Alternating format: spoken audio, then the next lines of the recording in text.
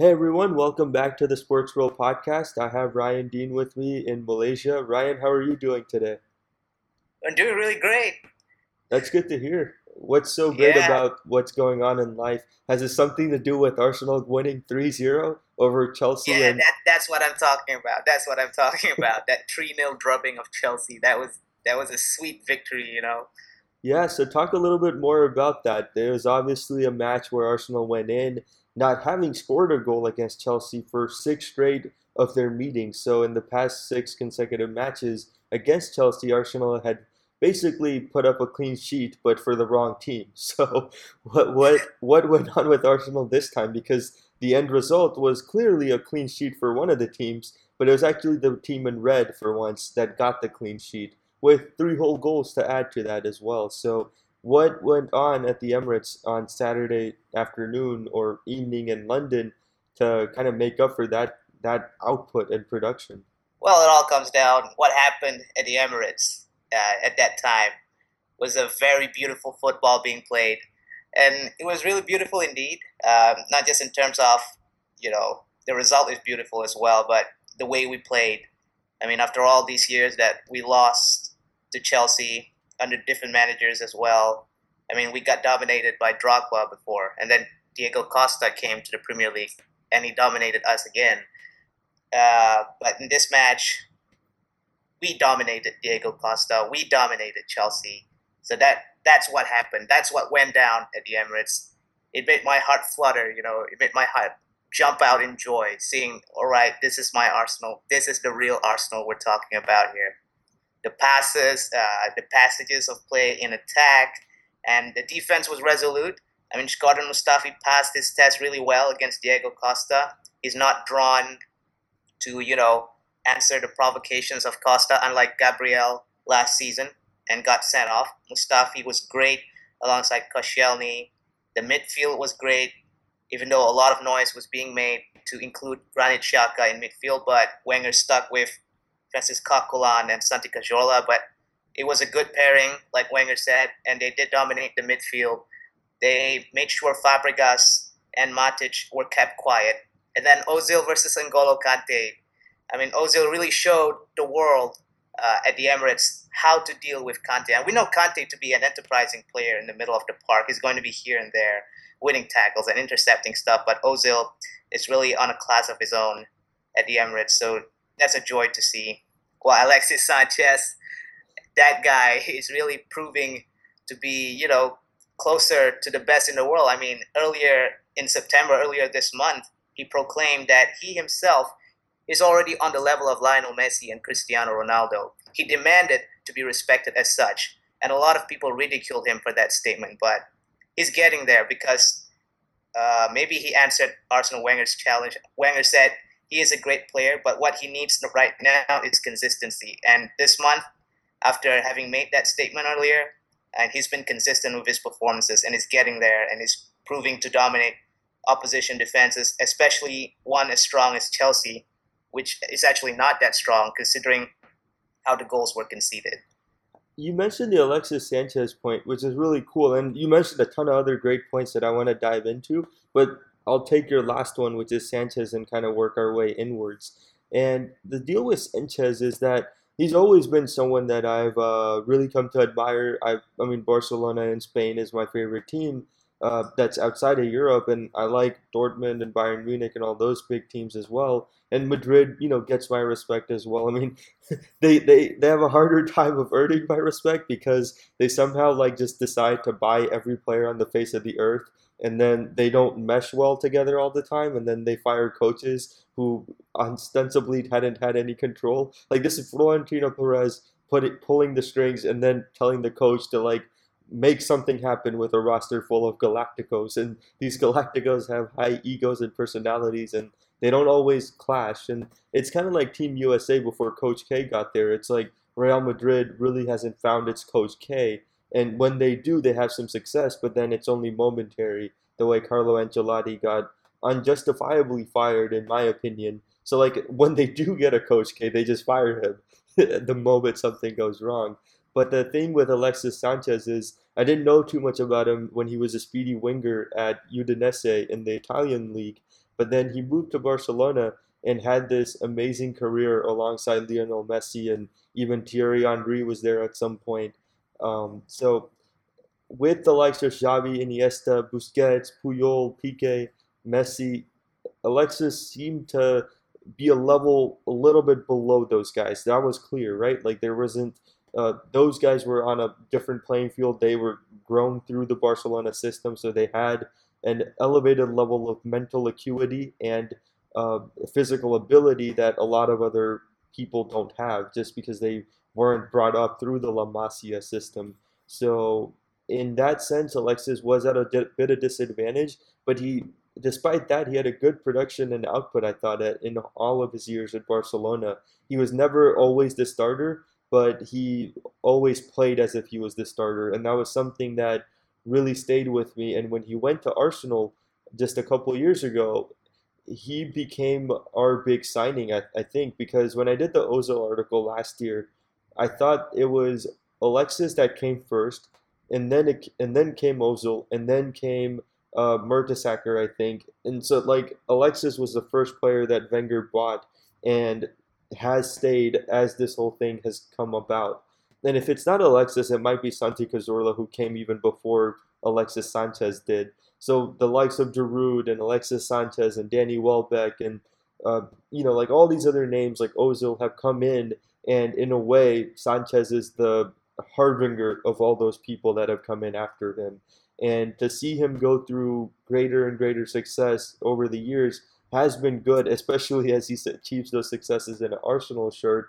But my actual point of saying all that is it's good that he's thinking on that level, because the really weird part about life is if you say it enough and you proclaim it to the world, as the great Conor McGregor says, then it will happen for you. It's just you have to have the conviction to put in the hard work and effort to become great. But then what a lot of people get it wrong is that they don't tell the world what they want to be and what they can do. And chances are you won't get there. You can put in all the hard work, but at some point you may not get there. There's like injury things that could happen that prevent Alexis from becoming someone that's a challenger for the top two in the Ballon d'Or award category every year. So in that aspect, I hope he gets there. If that's his dream and goal, then I hope he gets there. And this is a good starting point to getting there. But I like to think that the starting point came a little bit earlier in the summer when his Chile beat Lionel Messi's Argentina in the Copa America final. Do you think that had anything to do with it? Yeah, that has a lot of. I mean, it influences what eventually Alexis said in September. It influences the statement a lot. It is that desire for greatness. I mean, he's been successful before. I mean, with Barcelona, he's won La Liga, he's won a lot of some Spanish cups as well, and then with Chile, obviously he won the Copa America back to back. I mean, that is a great achievement as well. But the level of greatness that he wants to achieve here is he wants to be the star. At Barcelona, like you said, I mean, it's not like he's second rate or anything. It's just that the players already in existence at Barca at the time, they were already stars. And Alexis, when he moved from Udinese to Barcelona, I think he wants to be a star, but he didn't get there. So that's why I think when he moved to Arsenal, I said, wow, Arsenal just got a hold of a great player here, a player with great potential, actually. So I guess that comes with the way of thinking of Alexis because he wants to be great. At Arsenal, he gets to be the main man. I mean, who else is going to challenge him for that number one spot at Arsenal? Mesut Ozil is content and very happy indeed to be the assistant at Arsenal. Yeah, If you get the pun. yeah, And then there's Cazorla as well, and he's also happy to be in the assistant role. And there's only one. There's only Alexis Sanchez at Arsenal. That is the position that Alexis relishes. He wants to be great, and I believe when he made that statement that he's already on par with Ronaldo and Messi. Maybe it's part frustration because even when he won the Copa America back then, people don't talk about him winning the Copa America. People talk about Lionel Messi walking out, sulking, and then retiring from international football at the time. Completely foregoing the fact that Alexis just created history with Chile. They won back-to-back Copa Americas. They beat Argentina, led by Lionel Messi, the world's best player. and yet people are talking about Messi and Argentina, the losing team, not about Alexis and Chile. So I guess that's what made him, say it out loud earlier in cinema. And it's good. He's doing it at Arsenal. Good for us at Arsenal. And I hope that he can lead Arsenal to glory with his ambition as well, and maybe, attract down the road more great players to join him as well. And I hope he extends that contract because Arsenal really needs him. And I think Alexis realizes that this is the only place where he can be great, where he can create history as well. Yeah, and it's interesting you said create history because there's this whole debate that happens with Arsene Wenger out. There's like hashtags and Twitter activism going on. There's better issues out of the world to have Twitter blow up about. But whenever Arsenal lose a game, it's always down to Wenger out. Like that's the hashtag that goes up across the internet. And a huge faction, or I guess a medium-sized faction of Arsenal supporters, are always kind of against Arsene Wenger for that reason. And they have a point, right? Like there's moments in time and in games where I'm frustrated by the tactics and I can tell like the team that he put out isn't really like gelling because the way Arsenal plays like short passes, and so you have to have a higher chemistry and mental understanding for at least any three players to make that triangle of passing work. Three of the players at any given point have to have a higher chemistry level than the other eight that remain on the field because those eight won't be directly involved in the action at that moment. But at times he puts out these teams that don't really have that chemistry and don't really just gel. And these teams, for whatever reason, whether it's his motivation tactics or whatnot, they tend to collapse in the biggest of moments. And while we always finish above Spurs, that's always not enough because we know that it's like these random games where we just don't show up to play, and then those are the 2 or 3 point margin of victory that separates us from at the end of the day being third in the table versus being first in the table. And it's been quite a while since we've been first in the table, and I'd like to think that all of those people that say Wenger out have a valid point and a valid argument, and they're not completely ludicrous. They're not just Arsenal fans that want a certain thing without having the proof to back it up. But I think throughout all of that time, you and I, despite our criticisms of Arsene Wenger from time to time, we have supported him and we've said that no, this guy deserves to stay. He brought this club into relevance. But then there's also the argument that Arsenal had like 10 league titles and Liverpool had 18. And so Arsenal was like second most titles before Arsene Wenger got there. And United had like three, I believe, and now they have 17, I want to say. Um, 20, I think. I think it's 20. yeah, so like Sir Alex Ferguson basically is a madman who is like a really, really great at winning and easily the best manager ever in England. But but Arsenal had 10 and they have under Wenger 11, I think. So there's not much that has happened in terms of like sheer raw production in terms of winning trophies, but in terms of here's another metric that I saw on Reddit that someone posted after the match saying that this is for all the Wenger out people. Like, just look at the stat. And it was in the last 20 years that Wenger has been at Arsenal, Arsenal have never finished outside of fourth. So they've always been in the top four for the last 20 years. And you go back and you look at all the big clubs and you see it's like, has Barcelona stayed out of the top four in the last 10 years? Yes. Has Bayern Munich done that? Yes. Has Atletico Madrid done that? Yes. Real Madrid? Yes. All these biggest teams you can name. Manchester United, just last year, I think they were not in the top four, if I'm not getting it correct. Like Chelsea was definitely not in the top four. Liverpool is not in the top four. And this guy has kept our team in the top four for the last 20 years. So, Ryan, I'm asking you, doesn't that count for something when people throw all these stats that tell you that Arsene Wenger deserves to be thrown out of Arsenal? Should be his last year. He shouldn't get another contract extension. When they all say that, are you happy with knowing that he kept us in the top four and made Arsenal be a club that's worth even talking about in the same breath as the Real Madrids and the Arsenal, or in the Bayern Munichs and the Barcelonas?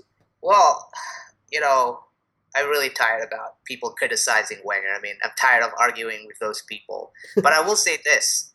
since this is Arsenal Wenger's final season, and put an asterisk there, Yeah. final season. Yeah, he could sign a contract extension, but that Yeah. depends on how Arsenal performs this season. Here's the thing: if Wenger leaves this season, regardless of success, uh, you're gonna see players like Alexis Sanchez, like Mesut Ozil, who's got contracts like 2 more years left, Santi Cazorla, and all these important players. They're definitely going to leave because they came here because of Wenger. Because they know Wenger can give them the stability. They can give them support here at Arsenal. Here they can become the star without distractions. And when they do achieve success this season, and then all these people that criticize Wenger, when Wenger leaves, you will see a void there, a huge void. Just like when Sir Alex Ferguson left Manchester United. What happened when Sir Alex Ferguson left Manchester United? They put David Moyes there. It was a huge failure. And then comes another huge failure in Louis van Gaal. And then right now it's Jose Mourinho. And although his team won 4-1 this past weekend, if things don't go up, I think it's going to be another huge failure. So that's the prospect that is facing Arsenal when Wenger leaves. And I hope it does not leave, because I hope he stays for like at least 2 more years, just to get all these players stay, Ozil, Alexis, Santi Cazorla, just so that they can win the English Premier League with them. Just once is enough to convince them to stay. And then you can hire another manager. Because right now in the rumors, they say if Wenger leaves, the only probable manager to replace him is Eddie Howe of Bournemouth. Come on. Do you think Alexis is going to want to play under a manager like Eddie Howe, Yeah. who hasn't done anything yet? Nope. Do you think Ozil, a World Cup winner, a Champions League winner, wants to play under Eddie Howe, whose only achievement is only leading Bournemouth out of the second division and escaping relegation last season? No. All these top players will definitely leave. So you got to think about that perspective. Arsenal are doing great this season, and probably this squad that we are witnessing here is one of the most complete Arsenal squads ever. And we might see a new Arsenal history being made this season. And I'm saying this, of course it's been frustrating these past 20 years because only 3 titles won under Wenger, and that was a long time ago. But still, the stability that he gave us amidst all that. We were short of money when we built the Emirates Stadium. We don't have enough money. We have to sell our star players and stuff, and we still managed to finish in the top 4. So that's something to think about as well. So I rest my case. Wenger is very, very important. He is himself an institution at an institution called Arsenal. Yeah, and he studied economics, which is actually the field that you want to be studying if you're a manager. Sir Alex Ferguson, I don't think studied economics, but he studied human communication really well and leadership really well, which is why he's writing his 50th book on how to win and how to guide men, how to turn them into leaders of men. So, no offense to Alex Ferguson. We love all his books, even if he's writing them like every 6 months, and it should be physically impossible to do that. But keep doing work, Alex Ferguson. Keep doing work. But yeah, the thing with Arsene Wenger is he studied economics. When he got to Arsenal, he realized that there was a market inefficiency, you could say. Like in baseball, Billy Beane figured out that you want guys who have high on base percentages because they will be the ones that always get on base. Once you get on base, you can steal second, get to third on a hit, and then all you have to do is get home. And when you get home, you put up a run. And when you put up a multiple run game, your pitchers, if they're decent enough to hang in there, they'll get you the win, and you'll become a fairly competitive team, even if you have a low roster in terms of payroll.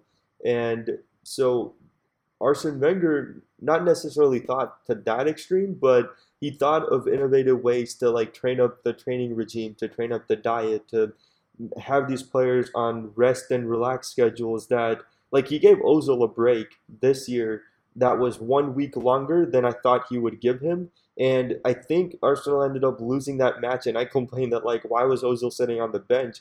But in his mind, he saw that okay, well this team without Ozil for 1 more week is going to be slightly inferior because of what Ozil is able to do and capable of doing.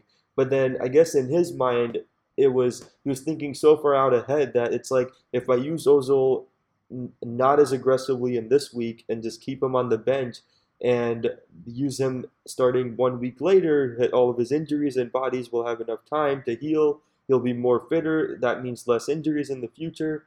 Like he'll have a greater time to get into the match pace of things so that he doesn't humiliate himself after like being on vacation after going to like the semifinals of the Euros. And so he does all these thinking things that are so long term, that are so economical, that for people that don't have that background and mindset, they don't necessarily understand it if they're looking at it in the moment. But I think that's the thing with everything in life. If you look at it in the moment, it doesn't really make sense. But when you look at it in the long term, like with a longer perspective on the past or some sort of understanding of the past, that's when correlations and patterns start to emerge. And that's the thing with Arsene Wenger, is that he always looks to the future. And in building the club, Arsenal, for the last 20 years, he's left a fundamental blueprint for other managers to work with. And Ryan, I think while Eddie Howe is not necessarily the answer in terms of Wenger's replacement when the time comes, I think a good replacement would actually be Thomas Tuchel of Borussia Dortmund if we can get him, the way Liverpool ended up getting Jurgen Klopp after a horrendous season from Dortmund. If we can get Tuchel to Arsenal, I think that's the best move, don't you think? Yeah, I mean, Tuchel has been doing really great with Dortmund. With all this young players Mm-hmm. currently. I mean, look at this past, 2 or 3 weeks. Borussia Dortmund has been dominating the opposition, been scoring goals left and right like it was nothing, Mm-hmm. and has been doing this with young players. You know, people say a lot when you mention Dortmund. People will say about this season at least. I mean, Mario Götze returning to Dortmund, but that's not really the main storyline here. The main storyline here for Dortmund is how the young players like Ousmane Dembele, like Rafael Guerrero, like Christian Pulisic, like Emery Moore, Julian Weigl. They're dominating for Borussia Dortmund, and that's good news for the German Bundesliga. I mean, of course, Bayern Munich are first, but Dortmund are a very close second right now with the current personnel that they have. So Tuchel is definitely a great prospect to be a future Arsenal manager. Another name that I would love, Mm-hmm. although the system would be markedly different than what Wenger, maybe dreamt about, Diego Simeone. It's going Yeah. to be a bit different of a different system, of course, but it's really probable, because seeing all these managers right now, all these best managers plying their trade in the English Premier League, Pep Guardiola at City, Jose Mourinho at Manchester United, Jurgen Klopp at Liverpool, Antonio Conte at Chelsea. So maybe Simeone will be enticed to actually make the move to the English Premier League, and maybe he'll choose Arsenal. So maybe that will be great. Yeah, I mean, so in the past, like in one of my fits of frustration with Wenger, and one of the podcasts from last year, I even brought out the idea that if and when Wenger retires, if he retires early or like before he wants to leave the game, he should probably stick around at the club in like a higher capacity where he's not in charge of like the transfer market or anything like that, because the incoming manager would have that ability and power. But Wenger would basically be like a special advisor to the manager kind of role, where he's not managing, he's not on the field, he's maybe in the stands, but it's a little bit better than the approach that United took with Sir Alex, which, I mean, Sir Alex might have been just like, I want to just completely not see Old Trafford again for like the next 6 months. I want to go write $5 in the meantime. So he might have had different goals, but I think with Arsene Wenger, what Arsenal should try to do is if they don't give him a re-extension, um, like at some point this year for the next a year or 2 years, what they should do is try to get him to sign a contract where he takes this special advisor to the club kind of role, and then the new incoming manager can come in while Wenger is still with the club, but not in a managerial facility. So this lessens Wenger's workload if that's what he's looking for, but also allows the incoming manager, whether it's Tuchel or Simeone or even Eddie Howe, and get them to understand what the Arsenal method is, because that's where the biggest like transition point in difficulties are going to arise is when the new manager comes in. He's not always going to be so sure, is this the Arsenal way, is this the way Wenger would do it? And lo and behold, if you have the man himself right there for you to call up or ask any question you want, that would be a really good help. Like, think about it in the way of the sports where like if I leave, then if I completely left and you had to take over and you couldn't talk to me again, I don't know why that would happen. But like, imagine in a scenario where like you had no ability to ask me any questions about like, hey, how do you edit the podcast? Or hey, how did you set up this meeting for this thing? And if I don't help you in any way, then you're obviously going to be at a huge disadvantage. There's going to be a higher learning curve for you, and it takes you a longer patch of time to figure those things out. And the thing about it is that, like, as we saw at United, managers don't have a lot of time to get things figured out. They don't have a lot of room to make mistakes. And so having Wenger there in a capacity that's not the managerial one, where he willingly gives up that power and responsibility to be someone like Yoda that brings in the next Luke Skywalker and makes him a Jedi. Oh no! I mean, you just have to bring up the Skywalker reference, but yeah, Yoda is still there. Obi-Wan Kenobi, and all those stuff. But yeah, maybe in a director of football type of capacity at Arsenal. Ivan Gazidis obviously runs the show at Arsenal as the CEO or representative of the owners that be at Arsenal. Stan Kroenke. Oh, Kroenke. To this day, I still don't know how to pronounce his name. I only remember his epic mustache. That's all. Yeah, it's Kroenke, and Kroenke is a little too busy here in LA trying to get a football team and revolution started in Los Angeles. Like how he tried to have Jared Goff as his starting quarterback. Yeah, that's epic. Yeah, but that would be a great idea, having Arsene Wenger in a director of football capacity. But the question is, can the incoming manager, accept this kind of arrangement? Will Thomas Tuchel set aside his ego? Will Diego Simeone, who has a huge ego, be able to set it aside in order to work under Wenger a bit? So probably there's a lot of things to do that. And maybe if this is the case, Wenger in that kind of role, maybe Eddie Howe is the right choice for Arsenal. But that's still, up for debate.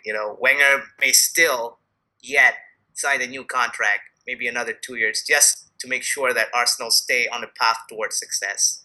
Yeah, and I always remember that one line in the 2014 Champions League final. I think it was the first time Atletico Madrid and Real Madrid faced off in Lisbon, Portugal, where one of the U.S. announcers, they said that Diego Simeone is known as a god to the red and white half of Madrid, and to his people and to the players themselves. Like, they pray at the altar of Simeone. And so if that God comes into Arsenal's God, can two gods clash? Like, could they have a war? I don't know if these things are possible, but yeah, when you have that high level of a manager coming in, like a Mourinho, for instance. Well, Mourinho is a different example because he just put out a book that said that I'm going to punch Wenger if I see him in the street. So yeah. That's not a good mentor for Mourinho to have if he does overtake Arsenal at some point. But if Simeone comes in, I'm sure there's no animosity already there. I'm sure there's like a level of respect between the two. So I think that would happen. If I'm a halfway decent manager that's not insecure about my position within the club, and if I know that I have full power within the transfer market, I have full power tactically, then I could do all those things, like implement my own system or figure out innovative ways to train the players and go different places where Wenger hasn't tried out or has been too afraid or too fearful to try out and take a lot of risks. And so I would want that new setup or system or arrangement with Wenger in the director position for me to have complete freedom to do whatever I want. But Wenger would ostensibly just guide me on the things that I don't know too much about, so that the process of becoming a manager at Arsenal and taking over from someone who's been there for 20 years, that is a little bit easier to do. So at the end of the day, when Wenger leaves that director of football role and special advisor role, I would have created Arsenal in my image as the new manager, but I wouldn't have torn apart or needlessly taken out or removed all the aspects of what made Arsenal great under Arsene Wenger, if that makes sense. Yeah, definitely. One name comes to mind that I don't want to get close to Arsenal. He's currently jobless. His name is Louis van Gaal. I don't want him near the Emirates Stadium at all. You're saying you don't want him to confuse Chris and Mike Smalling the way he could potentially confuse Per Mertesacker for a pair? like the Yeah, food. yeah, those kind of mistakes could happen, and it could hurt people's feelings as well. Yeah, I still can't believe it. He that was his best defender, Chris Smalling, and he called him Michael Smalling, like as if he doesn't know his name. And I get that there's something called Alzheimer's, and like people could have it, and he could potentially have it. Who knows? But that's a weird mistake to make. But speaking of Mr. Smalling, he was the one that got the first goal for Manchester United at Old Trafford as Leicester came to town, and basically was pretty humbled by United, who figured out how to do this thing called winning. And once they got back to winning attitude, Juan Mata latched on in 37th minute with a goal, and then Rashford in the 40th, and Paul Pogba in the 42nd. So just like Arsenal scoring all their three goals before halftime, Man United pretty much did the same thing, but they ended up scoring four goals, and then Leicester brought the only goal from Demarai Gray in the 59th minute, which was amazing to watch had Leicester not been losing 4-1 by that point. So Ryan, this was a good game for United to bounce back on. Mourinho finally did the deed, which is benching Wayne Rooney and just keeping him on the bench while saying all the right things like "my captain is my captain." I don't even know what that means in regards to Wayne Rooney, but apparently that's not the case anymore. So Mourinho himself got a haircut. He looks sleek, he looks suave, and this looked like a winning atmosphere is back to Old Trafford. Would you agree? Yeah, that's the reason why United are back to winning ways. It's simple. Just drop Wayne Rooney. He's a waste of space in that number 10 role for Manchester United, and Mourinho finally has the balls to drop him this past weekend. And Yeah, that's why United came out rolling. They beat Leicester, who, by the way, is the defending champion for the English Premier League. They got rolled 4-1. So that's a feel good story for Manchester United after dropping Rooney. I mean, it would be a whole different story if he dropped Rooney, Mourinho dropped Rooney, and United ended up losing. But of course, it didn't turn out that way. The numbers surely point out that if you drop Rooney, United is going to significantly improve, and they did. And we see how Pogba improved markedly, how he runs the midfield now that Rooney is not congesting in the middle anymore. We see how Mata orchestrates the attack, a true number 10, a true creative attacking midfielder playing in that number 10 role instead of Rooney. So this is the result, 4-1, a very emphatic result. And kudos to Mourinho to actually, making this huge decision. I mean, come on. We've seen players like Joe Hart, the number one goalkeeper for England, got, ostracized and sent packing to Torino. And this is Rooney we're talking about, the captain. So God knows what the reaction would be if Mourinho just dropped Rooney all of a sudden. Maybe the headlines in newspapers or tabloids would be unforgiving towards him. And thankfully, that will not happen thanks to this victory. yeah, and I think it gives Wayne Rooney some time and perspective, and like he may have an injury for all we know. Like this is a guy that's been highly durable, and he over the years, like he's played in almost every match that United have had. And so credit to Wayne Rooney, he's an enormous talent. He deserves to be in the starting lineup on most occasions, but there has been the last 2 3 years where he has kind of been on a decline. And when that happens, it doesn't mean that you immediately lose your starting spot, but Wayne Rooney has done a pretty good job of losing his starting spot especially the last couple of games. And so when you have that much of an impact where you're actually having a negative impact on the team, then it's probably like you can't, if you're an honest player the way he is, and if you're a really good player, and you can be honest with yourself and just say like, hey, I'm not performing at my best. I deserve to be taken out until I get my crap together. And whether that's nursing an injury or just finally getting time to just step away from the pitch, step away from the stress of being out there, from the pressure of kind of being in a fishbowl at Old Trafford where everyone is looking at you, criticizing your every mistake. That might be a good thing. Sometimes in life, not always aggressively pursuing something and hoping it works is is a bad idea. And like I mean, aggressively pursuing all those things is a bad idea. And sometimes the best solution is to just chill for a bit and take the lazy route and just not do anything and just seeing if it works out. Because they say inaction is like an injustice to things everywhere, and I think that's in regards to race. But in terms of football, I think that's also true. It's like inaction is not an injustice. Sometimes inaction allows you to correct everything that you're doing wrong at the moment and get you ready and amped up to actually come back onto the field in a better position than you were when you left the field. And one of the things that I thought Mourinho did really well, and I rarely say this, but he is one of my favorite managers, but like he does so many off the field and on the field issues that are just so not worth talking about, but we have to because he does them, and it's just like like the doctor issue with Eva Carnero, like just he does so many of these things, but at the end of the day, he's a good tactician, he's a good manager. He does innovative things like let the grass grow 5 inches taller at the Bernabeu, so when Barcelona come into town, they can't do the short passing as efficiently or as fast as they used to do. So it's like these things that most managers don't really think of doing. He does them. But his big sore point is that he gets tired of players really quickly. And we saw that with the Schweinsteiger issue. It's like once you're not on Mourinho's side, you're against him. And when you're against him, you don't get any opportunities to prove your value and worth.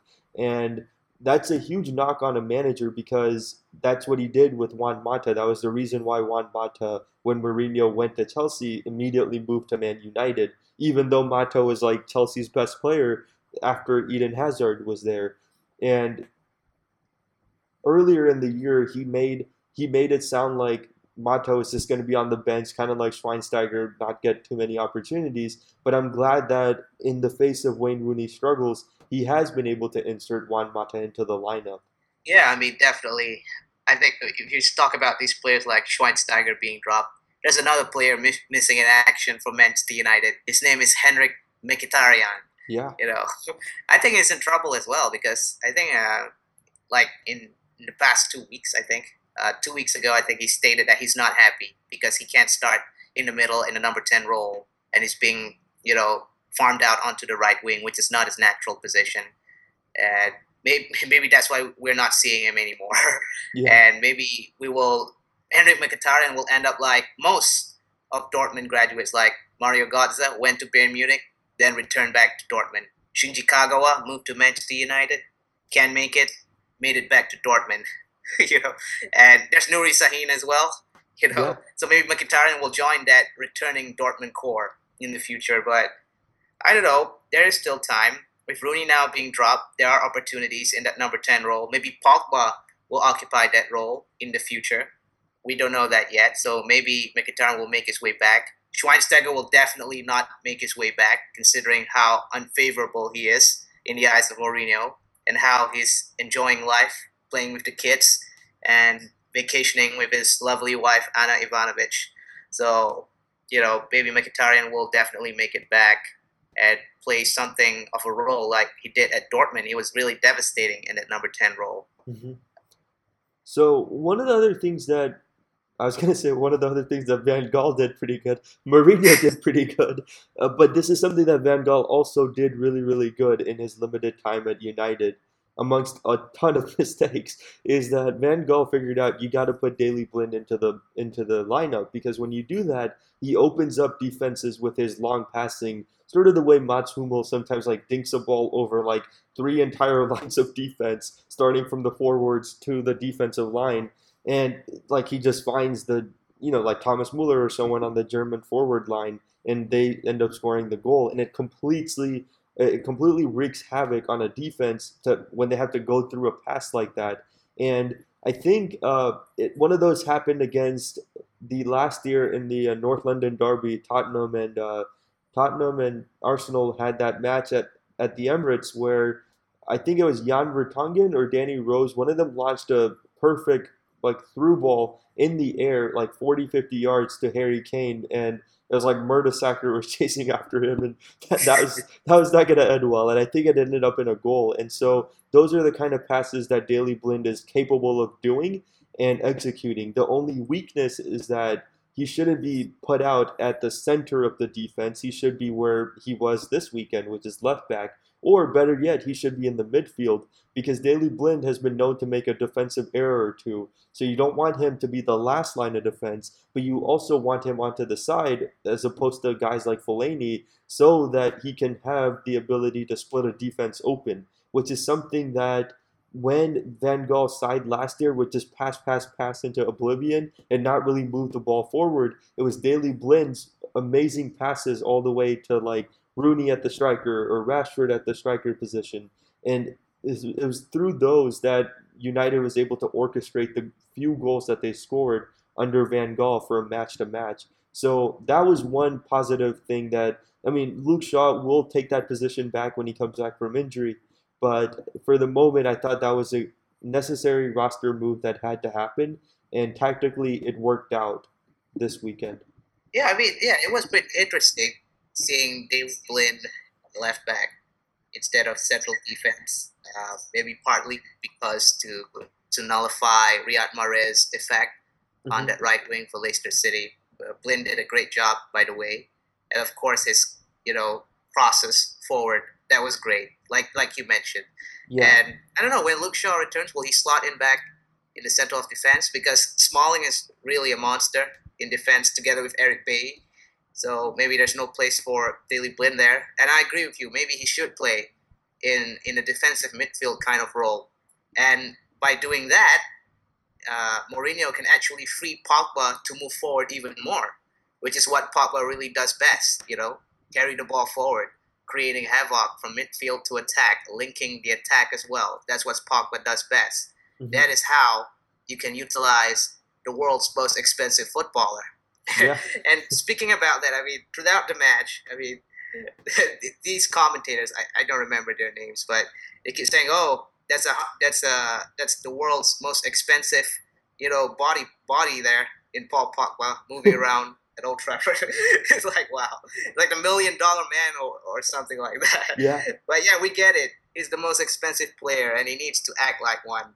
And in this match against Leicester, he acted like one. So that's good news. Yeah, and a team that's not acting like they can do much of anything this season is West Ham, who fell 3-0 to Southampton, where Charlie Austin and Dusan Tadic and James Ward-Prowse got the three goals for Southampton at the Olympic Stadium. So, Ryan, West Ham moved from their rinky-dinky arena to Olympic Stadium this season. Why have they been so terrible? Because if anything, this should have gone to be a better move for Slaven Bilic's side, don't you think? Yeah, it should be. Moving from a 30,000 plus venue to a 60,000 plus venue.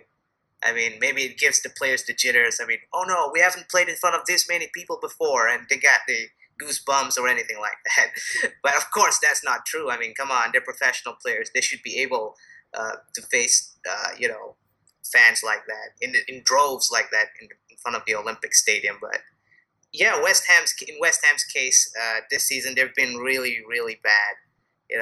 Defeat after defeat after defeat. It's like last season's West Ham was just a sham. It was just something to attract people, and then this season, kapow, they're gone. It's a scam, really. They just got tricked into thinking that West Ham is a good side, which is actually, it's true. They are a good side. They got Dimitri Payet in there. They got Mikhail Antonio, hardworking player, and they're playing. They've been really underwhelming. They're really underachieving this season. I don't know what's going on with the team. I mean, if you look at them play against Southampton last night, it was like they don't know what to do. I mean, and I can't comprehend that because they're basically the same type of players, the same players from last season. Of course, in addition to a few players, of course, but the rest it's the same. It's the same type of players. So I don't understand. Maybe they overachieved last season, and this season we finally get to see the real West Ham players. And this match against Sunderland, it really undermines whatever Slaven Bilic has preached towards West Ham in order to improve. And Southampton, it was a majestic performance. I get the reason why Southampton started off this season very badly, of course, as well. But in the past few weeks, they've been racking up wins, and that's good. And then I noticed that they didn't really line up in the exact same formation. I mean, in the past, when Southampton got promoted, and then they were under Mauricio Pochettino, they play in a 4-2-3-1. And then Pochettino left for Spurs. And then Ron Koeman comes in. And then it's the same system too, 4-2-3-1. But then this season, Claude Puel came in, and the system changed from Hmm. a 4-2-3-1 into a diamond midfield, a 4-3-1-2. So that takes some adjusting. And right now, I think Southampton has adjusted pretty well, and I think they have the right striker finally to lead them, Charlie Austin. He's been banging in the goals, and he deserves to start for Southampton side, and he did in this match against West Ham. So I think that's a good tactical move. Instead of having Redmond and Long leading the attack, so right now they have Redmond paired with Charlie Austin up front with Dusan Tadic in the playmaker role, and I think this is gonna help Southampton move forward. I mean, they've been really great. They've found the chemistry again. I mean, under Puel, they've put more emphasis on the wingbacks to push forward Ryan Bertrand and Cedric Soares. So that's good news because these players, these fullbacks, they love to move forward. So that's a good way to utilize them. And they swarm the midfield with central midfielders Oriol Romeo, Pierre-Emile Højbjerg, and also Stephen Davis. And James Ward-Prowse, like he said, I mean, he scored that final goal at West Ham. And he came in as a substitute. But that's great. That's great. I mean, it utilizes whatever talent that Southampton have. They have a very deep pool of central midfielders. So it comes out good. And I think Southampton are going to move further up after this, maybe even overtake Chelsea by next week. Yeah, hopefully they can because that'd be good news after Arsenal's win over Chelsea the past week.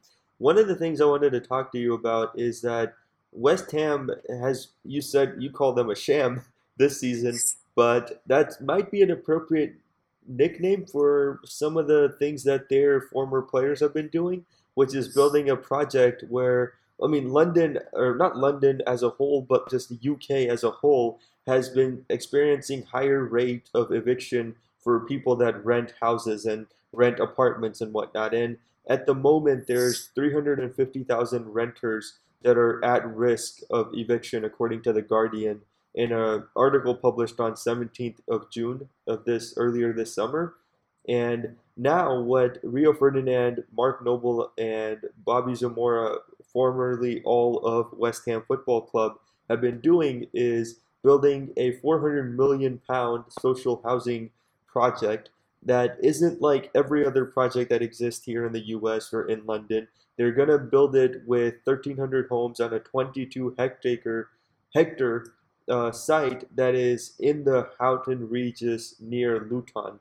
And those are all cities in England. If you don't know them, that's fine. But for English folks, they'll probably be well aware of where these are. And this isn't unprecedented because there's guys like Gary Neville and Ryan Giggs of Manchester United that are currently in a weird fight with the Historic England Committee that, like obviously Neville and Giggs want to knock down whatever historic nonsense remains from England's past and just create an entire block in Manchester city centre where they're going to concoct two luxury skyscrapers out of nowhere. And then Liverpool footballer Robbie Fowler has also done something where he has bought a ton of property and then is allowing landlords to come in and build projects and all those different things. But what separates the West Ham trio of Ferdinand, Zamora, and the third fellow, Mark Noble, is that they're doing this out of sheer goodwill, out of charity. And so, Ryan, talk a little bit more about what this project really entails and whether this is just a charity work that is a sham in a way where these three footballers can just keep getting richer, or is this something that the story itself is going to allow people to, other celebrity footballers, to do these positive things and help play a contributing role in solving the UK's housing problem? I hope it's not a sham. I mean, the worst thing you can do is crushing other people's hope. You Yeah. know, as you said, the number of people being evicted from their rented homes. I mean, this project will definitely help tremendously. I mean, this is pretty unprecedented. I mean, usually when we talk about players who retired, what are they doing with their money and stuff? Perhaps they spend on something else. But these three, Rio Ferdinand, Mark Noble, and Bobby Zamora, they're doing something good. I mean, building this type of social programs, it definitely will help, especially in a city like London, where there's bound to be a lot of unfortunate people, and not just people from England itself, from the Great Britain itself, maybe from other countries who moved to England for, opportunities and stuff. So maybe this will definitely help a lot, and maybe set an example for other retired footballers. You know, because they have millions and millions accumulated over the years playing for clubs, and this is the least they could do, right? Help people in their neighborhood. Those the less unfortunate. I mean, for example, like Mark Noble and Bobby Zamora. I mean, they grew up in projects themselves, of course, and they've been through hardship as well. So I guess that formed a part of their thinking towards this project, and it's a good thing. Maybe when Ronaldo and Messi, and I don't know what they do with their money, but I hope they could do something like this. Maybe Messi will do something back in Argentina, do some social housing in Buenos Aires, and maybe I think Ronaldo has already done so on his island where he was born. I think Madeira, right? Yeah. The islands. Yep. Yeah, I think he's already done a lot there, and that's pretty good as well. I mean, it helps people, especially in this testing times where jobs are very scarce, and but the prices of goods are going up and up, and getting inflated and stuff. People don't have jobs, and people who's even those who work, I mean, their wages are really not that enough. So this kind of project will really help. I agree. And one of the things is the people that have the power and the influence, they have to, as a general measure, look out for those that don't. And here in the US, there's always this raging debate about how like the wealthy can't keep any of their wealth and like the mid-level family, like the middle class doesn't exist anymore because everyone's either upper class or everyone's lower class. And so all these different things are happening, all these issues are happening, and it's like if you're middle class, it's a good thing. Congrats, you made it. You probably worked really hard to get to that point. If you're wealthy, well, we never know. Like you could be Bill Gates' son who hasn't done anything but is somehow wealthy because his dad is wealthy. And then if you're poor, it's like, I mean, we can't even say anything about those people because it's like life is just so tough, man. Existing in life is tough. And if you're poor, it's like a lot of things have to go against your way. And like a lot of things can go your way or my way, and we can go right to being poor. And so, and not to say that we're rich or anything either, but um, it's just like it's so odd that like life treats people in a weird way where we're just kind of put into these boxes of like wealth and social equality and all these different things. And at the end of the day, if there's people like Ferdinand out there and Mark Noble and Zamora who are using their fame and wealth and prosperity to help others get to those levels of, just having the ability to have shelter, like the three basic necessities of life. You shelter is one of them, and you need to have food, shelter, and just the ability to have freedom in your world. And if you can have those three things, you at least have a, a foot up on everyone else that doesn't have it. And there's a ton of people that don't have it. And you and me, Ryan, and those three footballers, we all live in countries that are not perfect in any sense of the word, but they don't have the same issues that a lot of countries in Africa have, where there's no functioning water system and there's all these diseases that are like malaria has not been solved in Africa. And that's an issue that 90% of the third world countries have, yet the first world doesn't have malaria anymore because they figured out how to get vaccines and cure themselves. And so it's just like there's a ton of like inequality in this world, and if there's anything that people with wealth and positions of power can do to help that problem and help solve it rather than cause more issues like corruption to it, that's a positive thing. And so props to Ferdinand and the other two footballers, Zamora and Mark Noble, to get this thing going, and hopefully they can change some lives and impact some people for the positive with this. And moving on to the last three matches we want to cover, Ryan, we have 5 minutes, so if you can squeeze this in, it would be good. I don't want to take too much of your talents away in terms of talking about the match, but let's just see if we can close the podcast out in under 60 minutes. So, moving to Tottenham, Middlesbrough at Riverside Stadium, Spurs won 2-1 with a huge performance from Heung-min's son.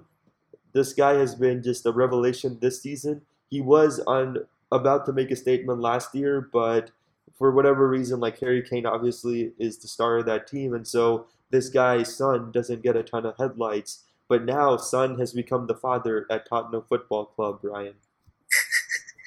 Wow. I mean, yeah, Heung-min Son, I mean, he's been doing great this season. He's already equaled his tally. He already has 4 goals this season, equal the tally that he accumulated last season, which is already good.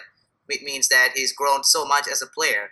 And it is to be expected because before he joined Tottenham, when he played for Bayer Leverkusen, he was really exceptional. He was banging in the goals at Leverkusen. And then he moved to Spurs last season. So maybe the time that it took for him to acclimatize himself, to really adapt himself to how to conduct life in London, probably took its toll last season. And finally, this season, he managed to somehow turn it around. And Pochettino credited him for turning it around as well. I mean, he obviously was so close to leaving this season, but Pochettino made him change his mind and saying that he can make it here because it's already been a year. You already acclimatized. Trust me, he can do it, and he did. And he repaid Pochettino's trust in him, and he's already got 4 goals already. And I think there's more to come, which is good because Tottenham are going to need every single player available this season. They're going to get stretched because they're playing in the Champions League this season. They're playing in the Premier League, which means matches every Sunday and then matches on Wednesdays and Tuesdays, and then back to the normal English Premier League matches as well. So they're going to need all the strength in depth that they have. So that's good because Heung-min Son is answering that call. And I mean, in this match itself, we don't see Harry Kane playing. Harry Kane is being rested, and because to nurse some sort of minor injury as well. But Vincent Janssen in his place was pretty good as well. He didn't score a goal, but he acquitted himself well. He played the holding role very well, and he assisted that first goal for Son, so which bodes well for Spurs in the future. Yeah, and at the Anfield Stadium, at the Anfield Stadium, I doubt anyone has ever called it that. Great job on the transitions right there. But at Anfield, Liverpool got the 5-1 victory over Hull City, and it was a 10-man hole pretty early on because James Milner converted on a penalty in the 30th minute, and from there on, Hull didn't have 11 men anymore. And so Sadio Mane got on the board in the 36th minute. Philippe Coutinho, with a brilliant performance overall, but also contributed a goal in the 52nd minute. And then Milner closed things off and made it 5-1 with yet another penalty conversion in the 71st minute. So this is a game where Adam Lallana shone through. He had the first goal of the game in the 17th minute, and after that, it was the Coutinho, Mane, and Lallana show, which I think is going to be expected as we move forward from Liverpool, don't you think, Ryan? Yeah, definitely. I mean, the front three itself is really scary. Like I said before, Liverpool are really scary this season when it comes to their attack. A lot of different combinations. And in this demolition of Hull, it's Firmino, Coutinho, and Mane. And of course, that midfield, which includes Lallana as well. I mean, what is he doing in midfield? But he's been doing really, really well in this new system under Klopp. So that's good for Lallana, seeing him in a new role. People would say that Lallana is excelling and getting the minutes because his Klopp's, neighbor. They live in the same neighborhood. I think they live next door to each other. I don't know. But so basically, they think of Lallana as a teacher's pet. But that's not really true, right? Because based on his performances already this season, he deserved to be in the starting 11. He Hmm. deserved to start in midfield, which is not his natural position, and he's really doing really, really well. So that's good news. I mean, it's really scary. Lallana from deep, running around and trying to conjure passes and score a goal or two himself. And the front three of Mane, Firmino, Coutinho, and maybe Sturridge as well as a substitute. And that's a really scary attack. And once again, they proved that they could tear teams to shreds. Maybe the defense is not yet tested, particularly James Milner at left back, although he is really excelling at left back this season. Not his natural position because we know Milner plays in midfield or maybe up down the wings, but this season, due to inadequacies at left back, he's been playing it straight there as a part-time left back. But it looks like he's making left back into his own position right there.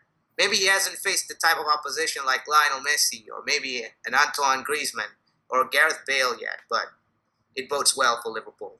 Yep, and Man City got the 3-1 victory at Liberty Stadium in the second straight match that Swansea and Man City played this last past week. And Fernando Llorente actually got on the scoreboard as well for Swansea in the 13th minute. But by that point, it was already too late because Aguero had scored a 9th minute goal, and then City were always looking to attack, and obviously Pep Guardiola's teams maintain possession, so it's tough for Swansea to win it back. but the match actually stayed at 1-1 until the 65th minute when Man City ended up scoring the second goal thanks to a Sergio Aguero penalty shot. And then Raheem Sterling, for a second week in a row in the Premier League, got onto the scoreboard with a 77th minute goal to basically put all doubt away that Man City was going to lose this game. So great performance from Aguero, but Raheem Sterling once again gets on the scoreboard. Ryan, what do you think this means for City moving forward? I mean, it means exactly as it is. 10 out of 10. I mean, of course, considering matches in the Champions League and Yeah, EFL Cup.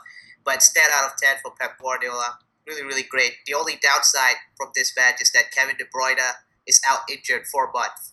So I don't know how Pep Guardiola is going to fill in that void, that De Bruyne void. But I think they'll manage. I mean, they have Gundogan in central midfield and Silva. So maybe De Bruyne's absence will be alleviated a bit. But it will be felt nonetheless, especially when City faces teams like Barcelona in the future. I think it's in the next 2 weeks, or is it next week? They're gonna face Barcelona. So yeah, without De Bruyne, I think their chances are reduced a bit. agreed. So, Ryan, this is a great EPL podcast for us. And do you have any last words to say, or are we good to go? Well, I want to say something to Celtic. I mean, they got to face Manchester City in the Champions League this week, so they got trashed last time out by Barcelona. Hmm. So I hope that they don't get trashed again because they're going to bring a bad name to Scottish football. So don't lose by a lot, but at least lose respectfully to Manchester City. Or just win. Winning solves That's everything. impossible. That's impossible.